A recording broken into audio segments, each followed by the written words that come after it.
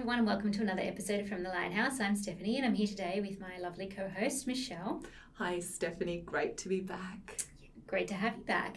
And we also have Jimmy, our producer, here with us as well. Very reluctantly, but yes. We're all a bit feeling a bit tired and rushed today. So maybe if we sound a little bit odd, that's why. We're very busy at the moment. But we gathered here today to talk about what's become an annual tradition. This is, I think, our third show in this series. Yes, it is. Which is the best books of the previous year series. So we're talking about best books and films, Jimmy, of 2018 today. So I think that Michelle and I have both prepared 3, although you can, as you'll see, I've cheated with my 3. And then we'll talk to Jimmy about his film. Yes. So should I start? Look, Stephanie, I think yes, you should definitely start. And to be fair, Jimmy's back from New York and you've been madly preparing semester, so there are good reasons. And me, I'm just feeling feeble-minded. So yes, this might be there's no excuse podcast for me. Okay, so I have cheated really badly because I thought I would theme some of my selections. So I had a very kind of classical mythology kind of year last year, and my first selection for my best books is actually 3 books. One of them is a translation of the Odyssey, which is actually Emily Wilson's new translation of the Odyssey, which came out last year, although the Odyssey was obviously not written in 2018. I've also packaged with it Madeline Miller's novel Circe, and I've packaged with that Pat Barker's The Silence of the Girls. So let me talk about that. So Emily Wilson is a classic scholar. She works in the US, but she's originally English, and she's the first woman to translate the Odyssey into English. I think I've heard about this. Did Audible recently just do a... Yeah, Audible did. Yeah. It's been quite a media story yes. in the past year. And also you went and saw her at the Sydney... Yeah, I did. I went to see Festival. her at the Sydney Writers' Festival. Yeah, so she's... I mean, even though that sounds absurd, that it's been, around for 4,000 years and she's the first woman to translate it into English. Yeah. It's a really interesting translation. So she approached it as poetry, which is what it is, but a lot of the previous translations have been very wordy, very prose-like, very they've made it longer, really. So what she's done is she's set herself some kind of parameters about how she did the translation, which is that she retained the line length. So another parameter that she set herself is that she wrote it in iambic pentameter as like the kind of poetic meter in English, whereas the Odyssey is in dactylic hexameter, which is a poetic meter in Greek. She puts it in iambic pentameter, but it actually makes a really snappy, really fast, really quick-paced translation. Like, I've read the Odyssey before, but this time I was struck with how fast-moving it was and how kind of, I guess, sing-songy, which is really how it should be because it was, an oral piece, right? It wouldn't have been written down at first. It would have been shared orally.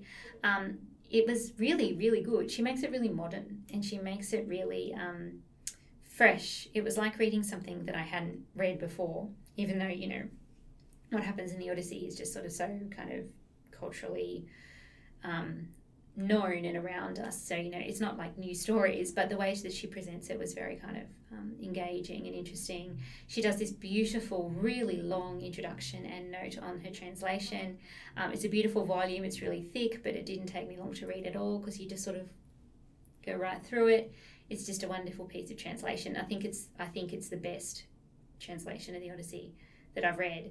And if I teach it in the future, I'd be using that because it was just such an accessible translation without you losing any kind of intellectual rigor. And then there were 2 novels that came out which were sort of themed around the Odyssey or the Iliad this year. The first of them is Circe by Madeline Miller. We were just talking about the Song of Achilles, Jimmy, and this is her sort of follow-up to that. So she takes the story of Circe, which is like a sort of subplot in the Odyssey about the witch, Circe, the first witch in Western literature. And she turns it into a novel about this woman who lives on the outskirts of the world of the gods and also the outskirts of the world of humans. And it's really beautifully written. It's quite long and meandering, but it never feels kind of long and meandering. It's got a really lovely story that runs through it. She writes beautifully about place. So Circe has this island that she's sort of banished to because of various things that she does. If you know the Odyssey or your Greek mythology, you'll sort of understand. And she writes beautifully about this island where she lives by herself. And I just thought, oh, what an island that I can live on by myself. And yeah, so it's really lovely. It's a really well done book. And she makes Odysseus, who is, the central figure in the Odyssey, and Circe is a side character. She flips it. So she keeps Odysseus in Circe as much as Circe is in the Odyssey. Okay. Excellent. Yeah. Excellent. I'm actually Googling this right now to see if I can get it on Booko. Yeah. So, if I look really distracted, lovely. That's what I'm doing. Yeah, no, it's really well done. I think it's better. Like the Song of Achilles is very popular. It won the Women's Prize a few years ago. I think this is better than that.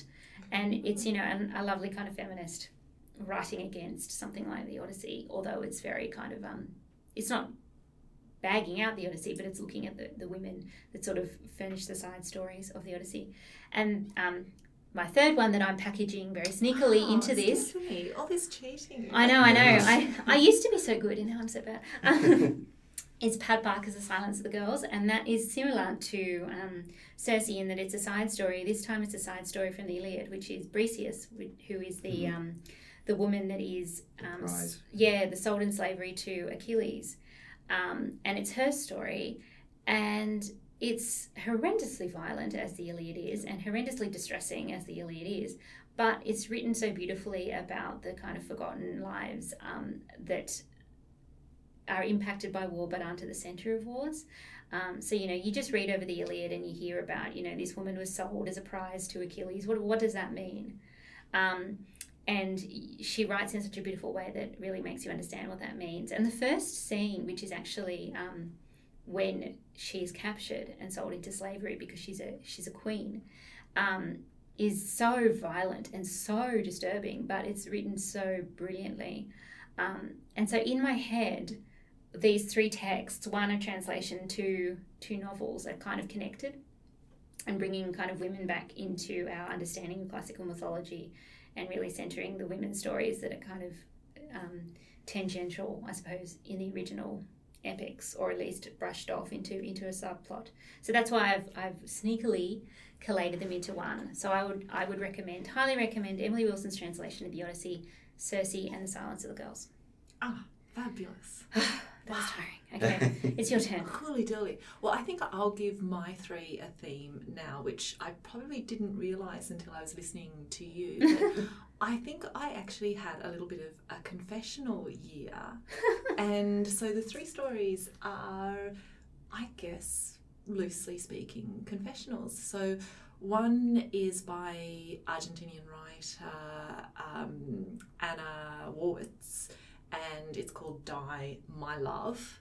The other is by Nora Lange, and she's also Argentinian, and that is People in the Room. And then my third was by a writer. I'm going to have a look at my phone because the name just eludes me, but it's Children of the Cave, and it is by, you probably even remember because I practiced saying it so many times before the podcast, and now I still can't remember what his name was.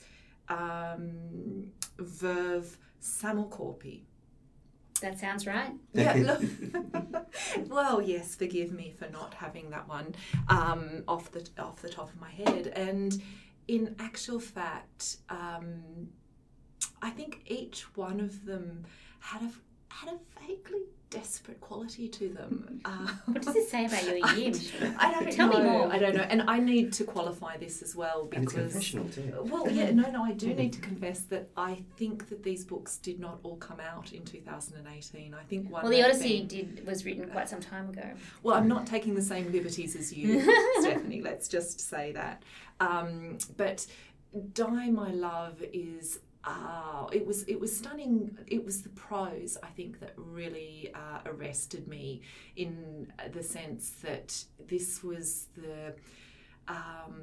it was this language of a mother imagining incredibly sort of violent and illicit things about her baby and husband.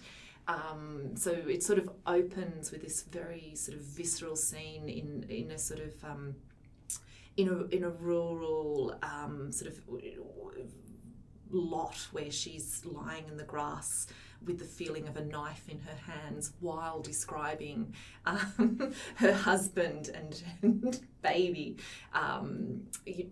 sort of playing quite idyllically, one would think, except for the knife in the hand.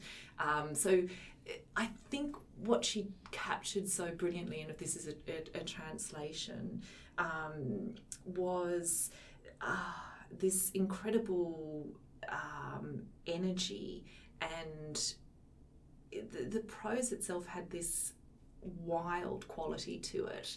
And I listened to her interviewed on the LRB, and she actually described the sort of process that she needed to do to try and get that language. And of course, it's quite a short book because it is so intense, and it's one of those things where you're very much sort of it's obviously it's first person.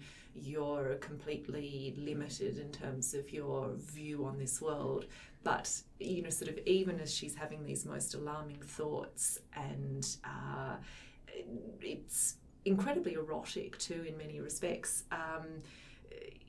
as well as disturbing.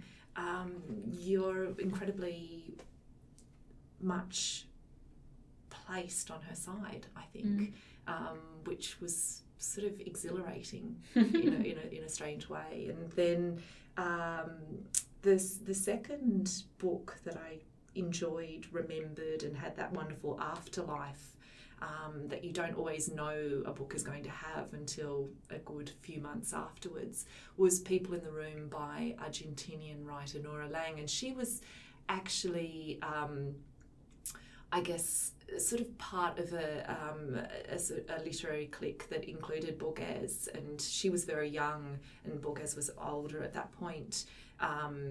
But she certainly enjoyed some literary success, but then has sort of dropped off the page and has sort of recently been rediscovered. And this book's was published by And Other Stories. I think that was 2017, but she has this story of an adolescent who the entire story sort of really is made up of her observation through another window of these three women who sit, and she observes them and sort of creates a very sort of rich world around them. But then she actually, which seems so shocking at the time, she actually infiltrates their room, and so she actually introduces herself and inserts herself in their drawing room. And so it's just one of those stories where I think it's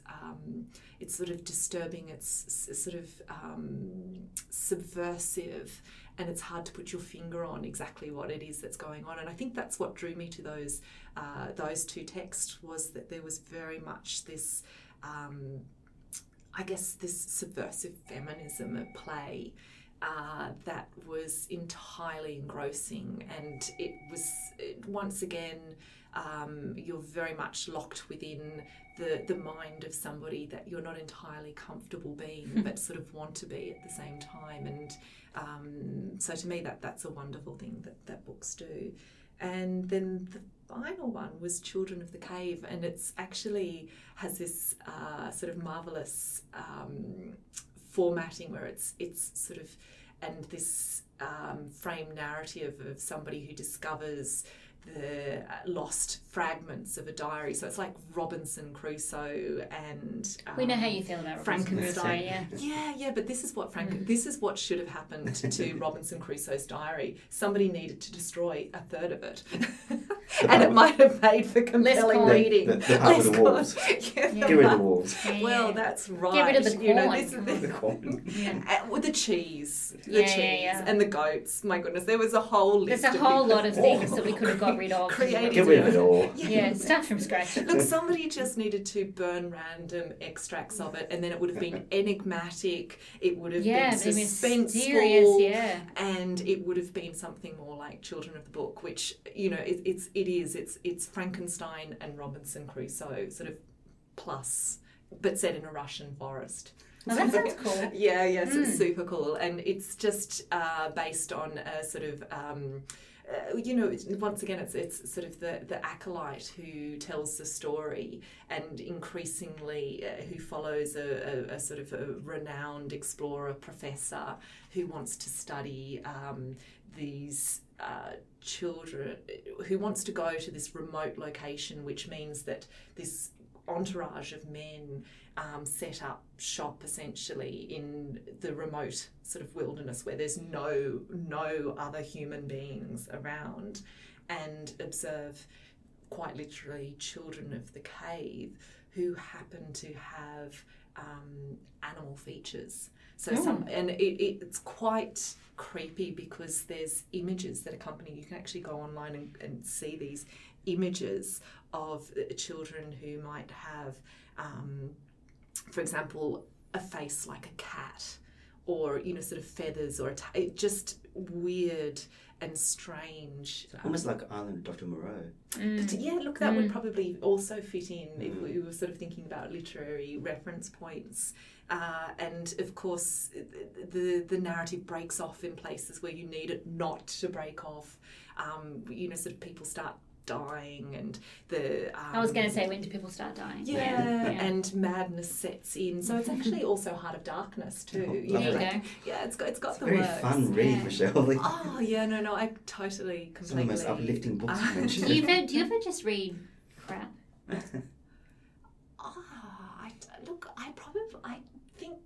I don't know.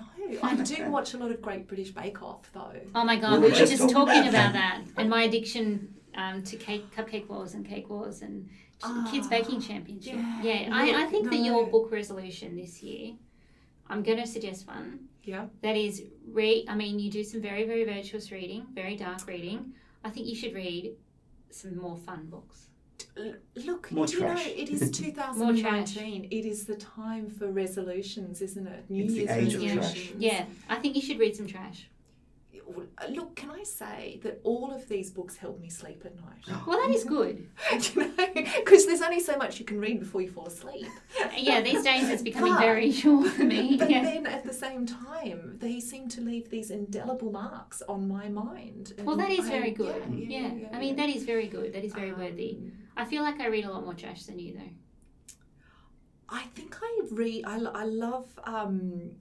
I guess there's something about the stylistics of a certain prose that I need in order to be arrested.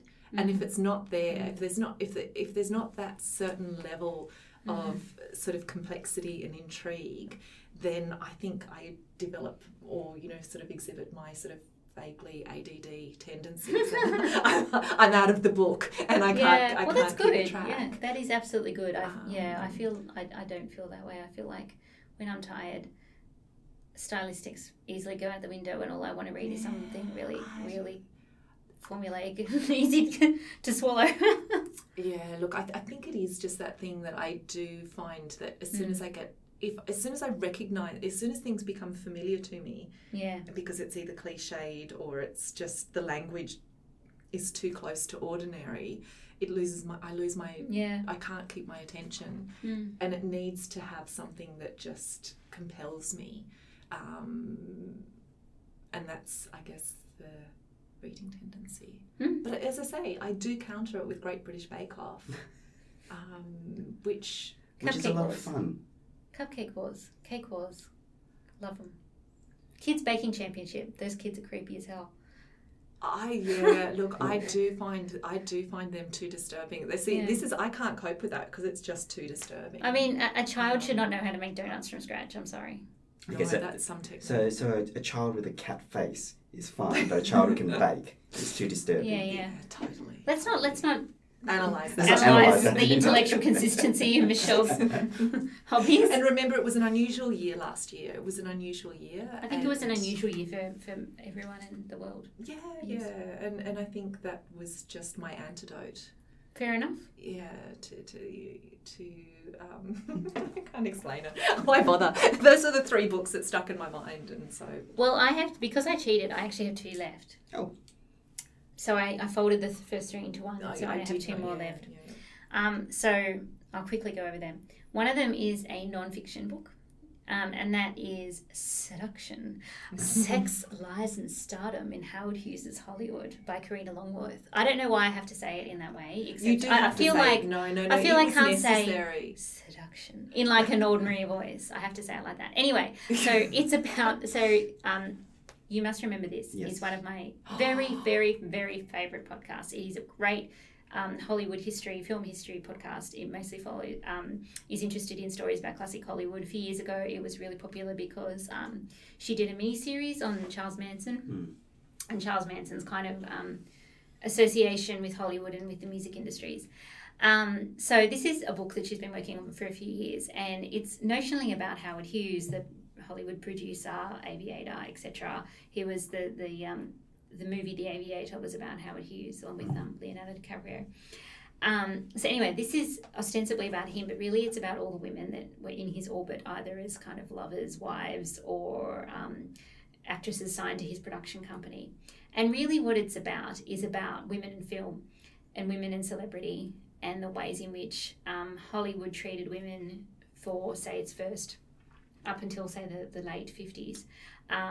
It's super fascinating. There are great stories. There's about 10 women that she focuses on. Some of them are very well known, like Eugene Harlow's and Katharine Hepburn's, the names that are still kind of very recognisable. Some of them, like Billy Dove and Faith Demergue, are really kind of unknown today, but were kind of, especially Billy Dove was a huge, someone I'd never heard of, but she was a huge silent movie star at the time. She was like the most beautiful woman in the world in like 1923, and unfortunately completely passed out of our cultural memory today.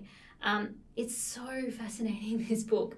She tells all of these stories about their interactions with Howard Hughes, who was crazy and really, I mean, he was an aviator and he kept on having traumatic brain injuries from crashing his plane, like really. And surviving. Wow. Miraculously. And so, there's only so many times you can get into a terrible plane accident and survive and your brain's still fine.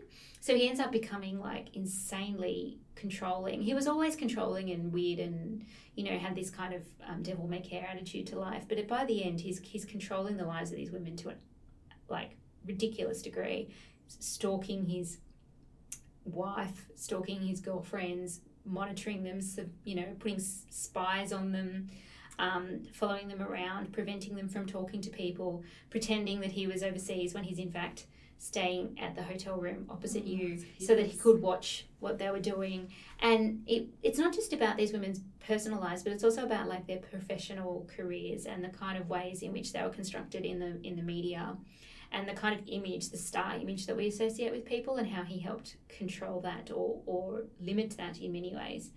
It's so fascinating. If you have any interest in classic Hollywood, I would recommend you read it. I listened to it on audio, and to be honest, I was really upset when it was over because I was like, I just want to keep listening. Really, really just fantastic. And I guess also in terms of a sort of a genealogy for the way that film is today, and the way that that's right. and are managed, and the degree to which he perhaps set up the prototype for that. Yeah, and certainly, I mean, when you think about all of the women whose careers he came into contact with, either in a professional or personal capacity, it's almost everybody. There's so many stars at Hughes Star Image and careers that he really helped shape in ways that they found it very difficult to break out of, and still kind of feed the way we think about like female celebrity. And we forget that there is a history to that phenomenon. Yeah. And I think that, because that actually sounds like a book that I might read. Would it classify as light reading for me, do you think? Or I think not? it would count as, I think it would be light reading for you. And she's an excellent prose stylist as well. I mean, it's not, even though it's non-fiction and it's, A lot of functional. Yeah. It's beautifully written, and she's very thoughtful, and she does this really nice intro where she doesn't talk about, say, Donald Trump or anything like that, but she talks about, like, let's think about, like, the Playboy. And, like, that image of, like, the man with all of these women, and that was used to be this, you know, thing that was represented quite positively, and, you know, it was quite an attractive thing, unproblematic. And looking at those stories now, you think, it gosh, makes you feel sick, doesn't it? It does make you feel sick, and the amount of control he exerted. And by the end, he's basically living in a movie theatre, and, like, having servants bring him food, and, like, not leaving this movie theatre unwashed for days on end, and yet still controlling the lives of the women who were in his orbit. It just becomes this really kind of odd story, but a very recognisable story. I don't think that Hollywood is dramatically different from that now. I mean, based on the stories that we have around the Me Too movement. And it's interesting too, just not even related to Hollywood, but just the way we think about women, the way we think about women with a public profile, the way we think about celebrity, and the ways that women can be thought of, I suppose. You know, if you are this kind of woman, you can't be that kind of woman. If you're put in that box, that's the box that you're in forever, and you can't kind of break out of it or complicate that in any way. So, I mean, it's related to all sorts of things. If you've listened to You Must Remember This, she is an excellent at kind of relating those stories, those individual stories, to kind of the wider cultural context, and this book does that as well, so I would highly recommend it. And if you listen to it on audio, as I did, you get to hear her beautiful voice tell you all these stories while you're on the treadmill. So I enjoyed that. So that was my second pick. My third pick, I have really, really, really cheated. Although the Odyssey was written like 4,000 years ago, and that's a cheat. At least the translation was done last year. This last book was written in 1957. But the reason I have chosen it is because I discovered it last year. So I attend a book club one Tuesday every month. And my book because club... she's not busy enough. I know, because I need more things to do. So my book club last year read a trio of novels by Elizabeth Taylor. Not that Elizabeth Taylor, not the actress with the purple eyes and black hair. No. This is an English novelist, mid-20th century novelist, and she wrote in 1957 this book called Angel. Angel is set in the late 19th century, although most of the books that Elizabeth Taylor set are kind of contemporary novels based around, set in the 40s, 30s, 40s, 50s when she was alive. This is actually set in the late 19th century. It's about this terrible, terrible writer called Angel, and she's a hack writer. She's the most arrogant, selfish monster that has ever lived. And it's about her life, basically from a very young child to when she dies. And she decides, because she likes attention, basically, she decides to become a novelist. She's a hack novelist. She's terrible, but very popular. She writes a very kind of, almost like a crappy romance novelist, I suppose, is the best way to describe her. And she is this hack novelist, but this incredible ego. And it's so funny. And it's about her life, and it's just, she's so terrible that it's actually quite exhilarating. You know how you were talking about, like, being in the consciousness of somebody like that?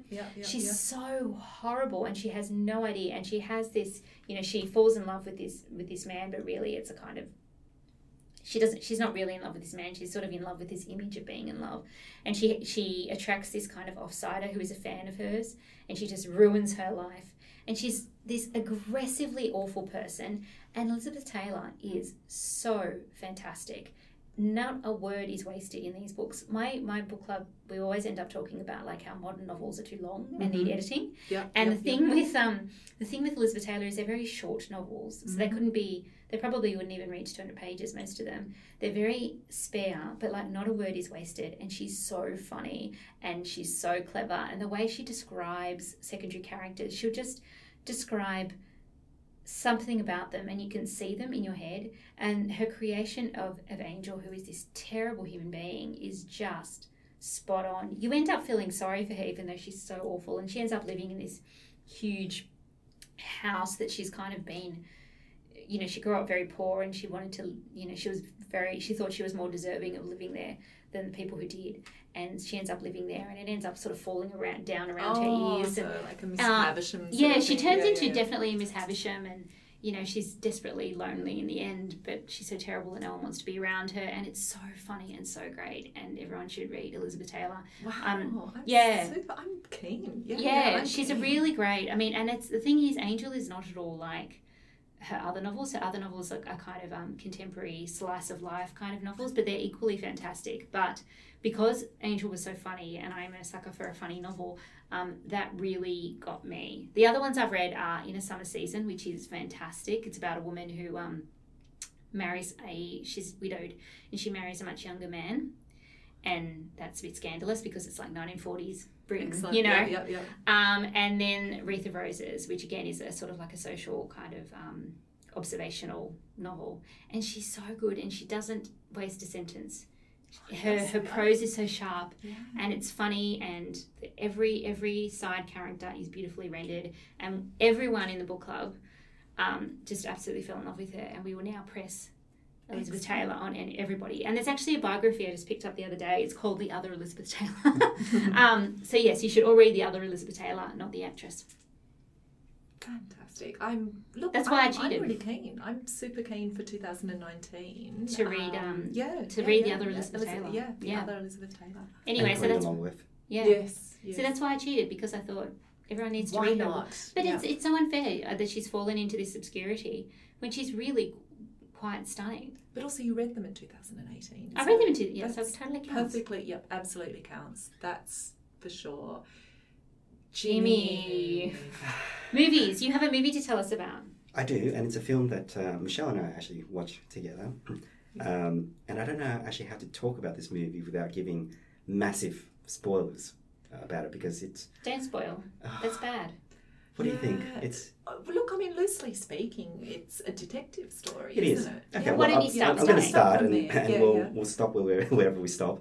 So basically, the film is a Japanese film. It's called The Crimes That Bind, and it's actually based on a famous Japanese bestseller by Keigo Higashino, I think his name is. And a lot of his books have now begun to be translated into English, so I'm looking forward to reading them. They're detective fiction novels. So this one is based on a series, and I think it's the last of the series, and it feels like the last of something. I think there's a pivotal scene at the end, which I won't talk about, that sort of makes it fairly clear that you're revisiting a whole bunch of characters who, because it's as much about a city, isn't it? As it is anything else, and it very much, so that is what makes. And I think you could almost talk about the final scene, because it's okay. So don't talk about the final scene; it's too spoilery. Okay, so the premise of the film is there is a murder, obviously, as most detective fiction happens, strangely enough, and it's a very unusual murder in that it's connected to the lead detective's mother. Yeah. And he's been on... So basically, it's very complex stories. It's hard to sort of explain in detail, but he's a detective and he solved a lot of crime before this particular case happened. But anyway, his mother abandoned him when he was a child. And he only found out about her whereabouts after she died. And he got this phone call from somebody to say, apparently you're the child, so would you like to collect her belongings? And in her belongings, there is a calendar. Mm-hmm. And in this calendar, there is, every single month, there's a name of a famous bridge in Tokyo somewhere. Mm-hmm. And he's, for I think 10 years it was, he's been trying to figure out, he's trying to crack this code. Okay. What are these bridges? What do they have to do with the person who was his mother's lover? So he wants to find out more about his mother, so he needs to track this person down, his mother's lover. And in the artifact of the victim that he's found is a calendar with the exact same bridge names on every single month. So there's the connection between the two of them. Right. Now, that's as much as I can tell you without going into spoilers, because so much of the film is actually about him unearthing or finding out more about his mother. Oh, that sounds super and good, finding out a connection in a way between him and the victim and criminal. That so that's why it's called The Crimes That Bind. It's the way that certain crimes have connected both the detective and the criminal in this case, and it is absolutely brilliant. And I have, without giving any spoilers away, that let's say I watched it with Michelle and she was reduced to tears by the end of it. But as I say, the end doesn't actually doesn't solve the mystery. The final scene doesn't solve the mystery. But when you think about the movie, and then you think about that wonderful metaphor of the bridges and the connection, all of that. I mean, it just keeps. It's a movie that keeps giving. It is, but, and I haven't been able to stop thinking about it. It's just been so wonderful. But it is as much about Tokyo as it is about anything else, and so you have that wonderful moment where it captures a tsunami, and things don't fall into place immediately because sort of the apartment and the city changed. Sort of pre and post tsunami, and then you have the bridges. And I think the thing that I really, the thing that I really loved about it, what wasn't the thing that I really loved about it, but was that the detective himself was, rather than your sort of Byronic character who spent 30 years of his life being morose and mopey and all of those sorts of things. The usual kind of detective, Yeah. No, he totally had it in terms of the food, wasn't it? Like the food. I mean, he could have been me, really. I mean, so he was a foodie detective. He was a foodie. He loved food, and but he was friendly. All of the little shops that he stopped in, he was beloved. He was part of the fabric of that area. Okay, so he's not like the outside detective. There's a wonderful scene that I guess could be me if I ever found myself in that situation, where he was trying to interview some potential witnesses, and he offers them a box of Japanese sweet cakes. And, the traditions, you offer it and they take some. So he offers it. And before they could reach over and take some, he grabs one quickly and puts it in his mouth. And they're looking at him like, so you related to him. So I thought that's something I would probably do, if I find the food too irresistible to stop. But also he ended up located in that part of the city exclusively because of the case that he, and his mother's, and he sort of came onto I found it interesting because it sort of subverted some sort of genre expectations that I had, because it's actually his younger cousin detective who starts out as the lead detective. And so when he initially comes in, I was actually wondering, is he going to be a bad guy? Is he going to throw... You almost thought he might be the criminal one, because we're sort of looking at it from a very different perspective, I guess. If you're Japanese and you've read the series, then obviously he's a familiar figure. So, but we sort of enter it as the last or the first. Or bringing all that baggage, like the first detective and our expectations. So the first books hadn't been adapted, or just the last So one? The series itself began in the 80s, so it's been quite a long running series. Detective Kaga is his name, and around about the late 90s, I think it was. There was a shift and they relocated him to an area of Tokyo, which I've completely forgotten the name of now. And it was mainly for the purpose of his mother, trying to track his mother, so trying to trace his origin. And he's solving a lot of other cases during this time. So my guess is, because I haven't read the entire series, this is the final book in that sort of collection of stories. The only other adaptation that I'm aware of this particular series is the previous book, the one before The Crimes That Bind. That again sort of introduces the detective and has the same actor, incidentally, who plays Detective Kaga. He's fantastic. Yeah, so he's the great Hiroshi Abe, who I always said looks a little bit like I forgot his name now, the Hank Azaria. Oh, really? He looks like a Japanese Hank Azaria. I don't know why. Amazing. But he's very odd looking, very handsome in his own way, but very odd looking man. But anyway, the series, the story itself, I think it's probably more of a tragedy than it is a detective fiction. Without giving any sort of spoilers away. It's really quite a beautiful, sad, complex story. There's a lot of doubling that occurs in this film, and the more you sort of break it apart, the more you realise this sort of strange doubling. Not only is the detective and the criminal, sort of doubled for each other, but the paths that their lives have led are actually also very, very similar. So there's the abandonment issue that comes. There's a whole wonderful theatre metaphor that occurs as well. So that sounds great. It's just a wonderful, wonderful film, and I'm sure it's going to be a wonderful book too once I get my hand on a translation of it. But it was the quality of the bittersweet, wasn't it, throughout? It was. That was what reduced me to tears. It was the farewelling the food. And I have to say, farewelling the food that made me cry. It was just, that was the point. Well, let's just say that at the end, first up, It's the longest denouement I've ever seen on film. It's probably about the last hour, I think it's about an hour and a half, and the last hour is literally a denouement. It's really long. But there's three major things that happens at the end. Michelle survives through the first one, bravely, without any tears. Yep. The second one basically had her, on the brink.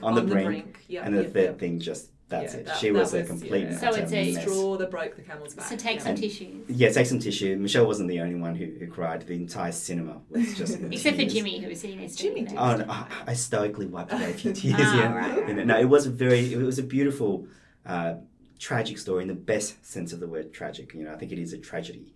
And for me, it had a fascinating detective figure and an equally fascinating criminal as well. I think the criminal was just one of the most fascinating criminals I've encountered, and also a very sympathetic one, which is very hard to do. I think, for a story like that, because I think by the end you had total and utter sympathy for the criminal.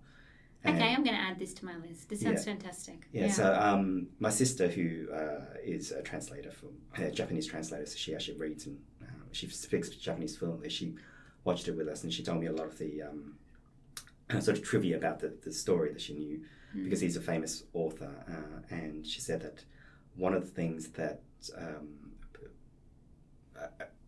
it's hard to actually translate, and this sort of shows the detail that they put into, is that there's a scene there where one of the characters talks to another character. It's so difficult to talk about this without giving spoilers.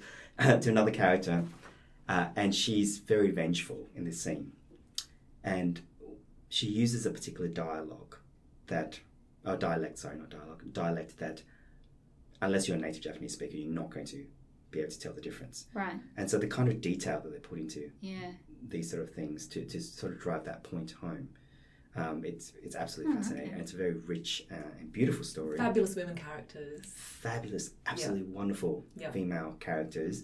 And very rare, I think, for a detective story to have such well-developed characters. Not just well-developed male characters, well-developed female characters. Female characters are so and also, can be so problematic. Yeah, and well-developed supporting characters too, I think. So there's a lot of characters there you're kind of like, that's really interesting.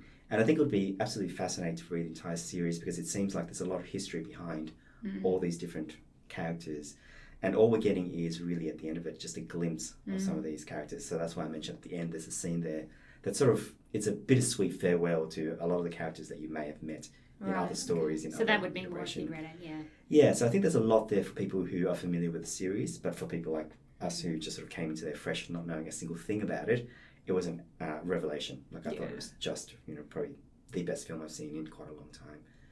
Amazing. And, I'm a huge detective fiction fan. So and you also see a lot of films. And I do see a lot of films. And this one really just surprised me, because I walked in there, to be honest, I was a little bit skeptical. I read the plot and I thought, whatever. It doesn't sound that interesting. And then I walked out of there going, wow, that's really amazing. It's very rare that you sort of walk out of a film just feeling this amazing sense of, you just watched something quite special. And the fact that we just Michelle to absolute tears. Just bonus, really. Just it's icing on the cake. All right, so that is quite a few books and a film to go on with. So I think these are some really excellent recommendations for our listeners. I look forward to doing this again next year. I mean, I know I will see you before then, but it'll be good to do the best books of 2019 in early 2020. Look, I vow to do some light reading and come back to you. Okay. Best light reading. Yep, best light reading. Okay, I will not make any resolutions, because I don't keep them. So I'll just continue to read as crazily as I do now. All right, thank you, Michelle. Thank you, Stephanie. Thank you, Jimmy. Thank you, Steph. All right, so this has been another episode of From the Lighthouse. If you could rate and review us on Apple Podcasts, that would be very, very appreciated, or just drop us a line at fromthelighthouse.org. If you've got any recommendations for us, or if you've got suggestions for future shows, or if you want to come and have a chat with us in an interview format, if you've written a book or something like that, then just let us know. Otherwise, we'll see you again in 2 weeks. Bye.